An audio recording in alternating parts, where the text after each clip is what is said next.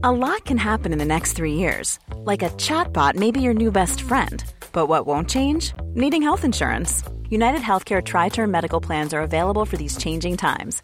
Underwritten by Golden Rule Insurance Company, they offer budget-friendly, flexible coverage for people who are in between jobs or missed open enrollment. The plans last nearly 3 years in some states, with access to a nationwide network of doctors and hospitals. So for whatever tomorrow brings, United Healthcare Tri-Term Medical Plans may be for you. Learn more at uh1.com. There's never been a faster or easier way to start your weight loss journey than with PlushCare.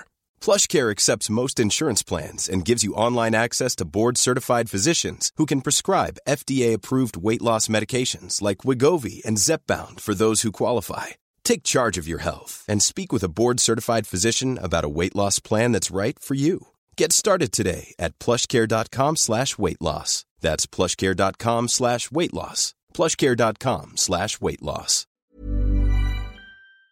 This episode of Canadaland is brought to you by Douglas, a mattress that is trusted by more than 200,000 Canadians from coast to coast to coast. It's a great mattress at a very reasonable price point. Comes with a 20-year warranty and a great deal for our listeners. Douglas is giving you a free sleep bundle with each mattress purchase. Get the sheets, pillows, mattress, and pillow protectors free with your Douglas purchase today. Visit douglas.ca/Canadaland to claim this offer.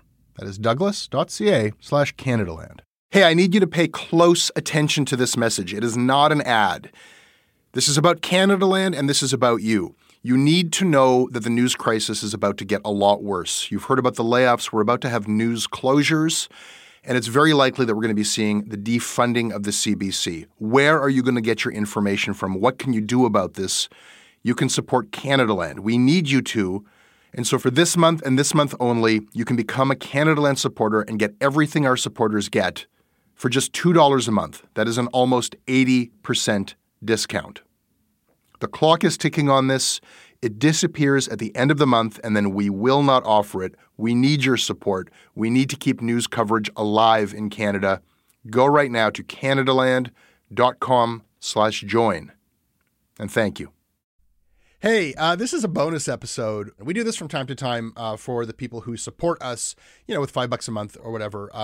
We want to be as accountable and transparent as possible. So I've asked our supporters to send in questions, like ask me anything. And anything about Canadaland, the podcast, or Canadaland, the news network, any of our shows, anything that I should be able to answer questions about. But for this to be, I think, a useful exercise, and for the answers not to be massaged and canned, and for me not to have editorial control over which questions I choose to answer, the way that we did this is I asked people to send those questions, not to me, but to other producers here at Canadaland. And one of those people is with me in studio today, Tiffany Lamb, our producer. Hi, Tiffany. Hey, Jesse. Are you ready? I think so. I feel, maybe I should feel more anxious. I don't feel that anxious or nervous. I should be able to answer anything people ask. So I think I feel okay. Okay, good. Wait for it.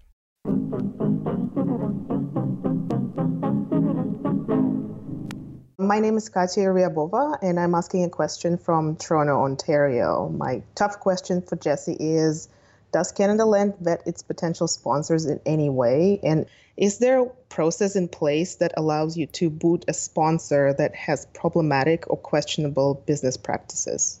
Good luck, Jesse. Good question. Yeah, we vet our sponsors. The first thing we vet for is conflicts. And we turn down money. We turn down sponsors for Canadaland. It's like the golden rule, don't take money from people that you cover. It goes back to the beginning of this, where there were so many of the stories that we were covering were about people taking money to give speeches to the petroleum industry while covering the petroleum industry. So there was a conversation after we started crowdfunding where I said, how do listeners of this show feel about us continuing to have advertising, even though you're paying for us to be independent? We got 100 responses to that from that smaller group of early supporters. And it was 95 to 99% of people said, go ahead, do ads. You can pay people better, you can pay yourself better, you can do more journalism, but don't take ads, many of them said, from anyone you cover. So that's the first rule is we don't take, from the Canadian media that we cover on the Canadaland podcast. We don't do that. And I think that also transfers to Oppo won't take money from they won't take political advertising because they're covering politics. In her email, she actually said that she has a particular luggage company in mind. Aha! Away Luggage. Yeah. And there are reports about how they, treated people, their employees badly. Yeah, there was a piece of investigative reporting where employees had provided like emails and correspondence. And it's weird because it's not a tech company, but it very much seemed to have the culture of one of these tech companies. It's an e-commerce company. You've succeeded right off the bat in knocking me off balance, because I do feel like if we're going to take a company's money and we feel okay about endorsing them, then we have to like not talk shit about them. Like you're not going to pay us and then hear us talk shit about you. So if we have enough problem with you that we feel like we need to talk shit about you, we just won't take your money. And that's a decision that we have made. And that's what happened in that situation? No.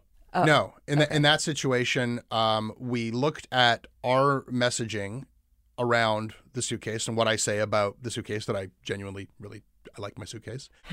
And what are we representing about this product? And the first question is, like, does this put us in a position where anything that we're saying isn't true? Is there a factual problem? And it cleared that hurdle, right? Then you move on to like, okay, but what are our standards here about like the practices of the company? And there is no like absolute rule with it, because I'm not going to say, hey, as long as the product is a product that I can endorse in good faith, and I'm not representing anything that isn't true, then I'm comfortable with this. Because there are things that company could do, or any company could do, where I'd be like, all right, like A, this is just a bad look for us to be associated with this company, and B, I do have a problem with the way that they're behaving in the world. So I can't say like, oh yeah, anytime a company does something bad, they're out, or I can't say we're okay with anything a company does as long as what we're saying about them is okay and cool. So it is kind of like an editorial decision. So you look at, how did the company respond to this? What measures were taken? Did they break the law? Or anything about their values, like really in opposition to our values?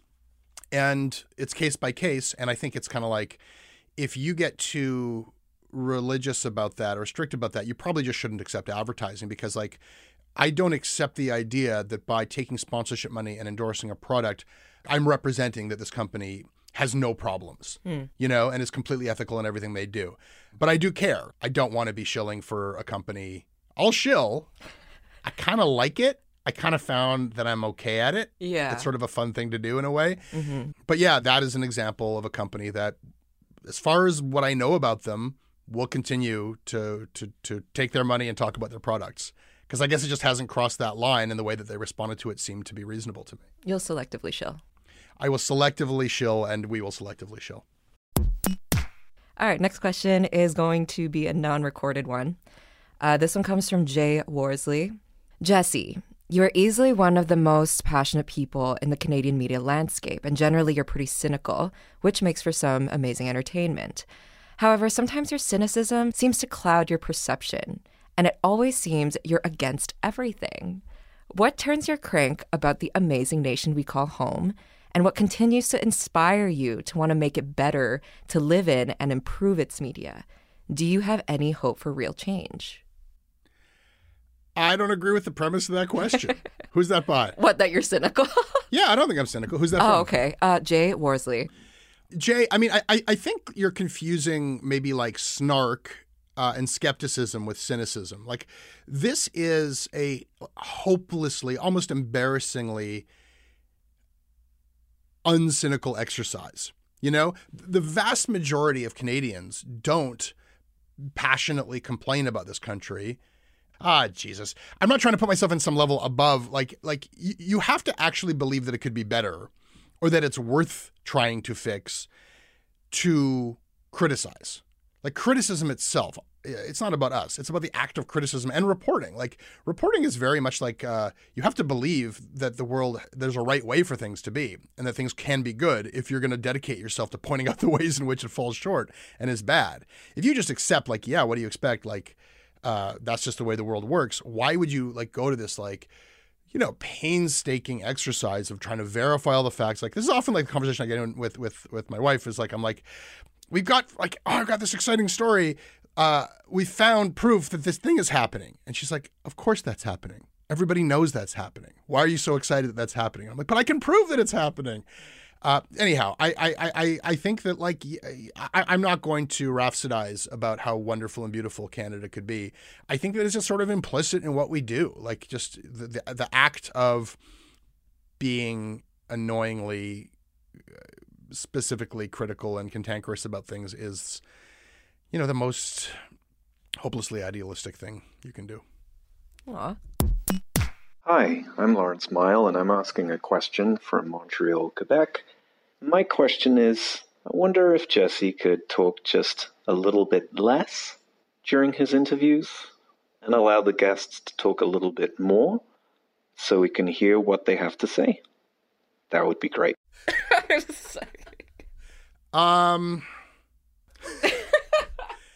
Hey, this is Tiffany. You've been listening to a special bonus episode of Canada Land. We produce these Ask Me Anything shows to provide transparency to the listeners who support us about the work they pay us to do. If you'd like to hear the rest of the episode right now and get ad-free episodes of Canada Land every week, it's never been easier to support us. Just click the link in the episode notes to the show. It takes under 2 minutes to sign up for $5 a month Canadian. And when you do, you will get a premium ad-free version feed of this podcast. If you're listening on a computer, go to CanadaLandShow.com/join.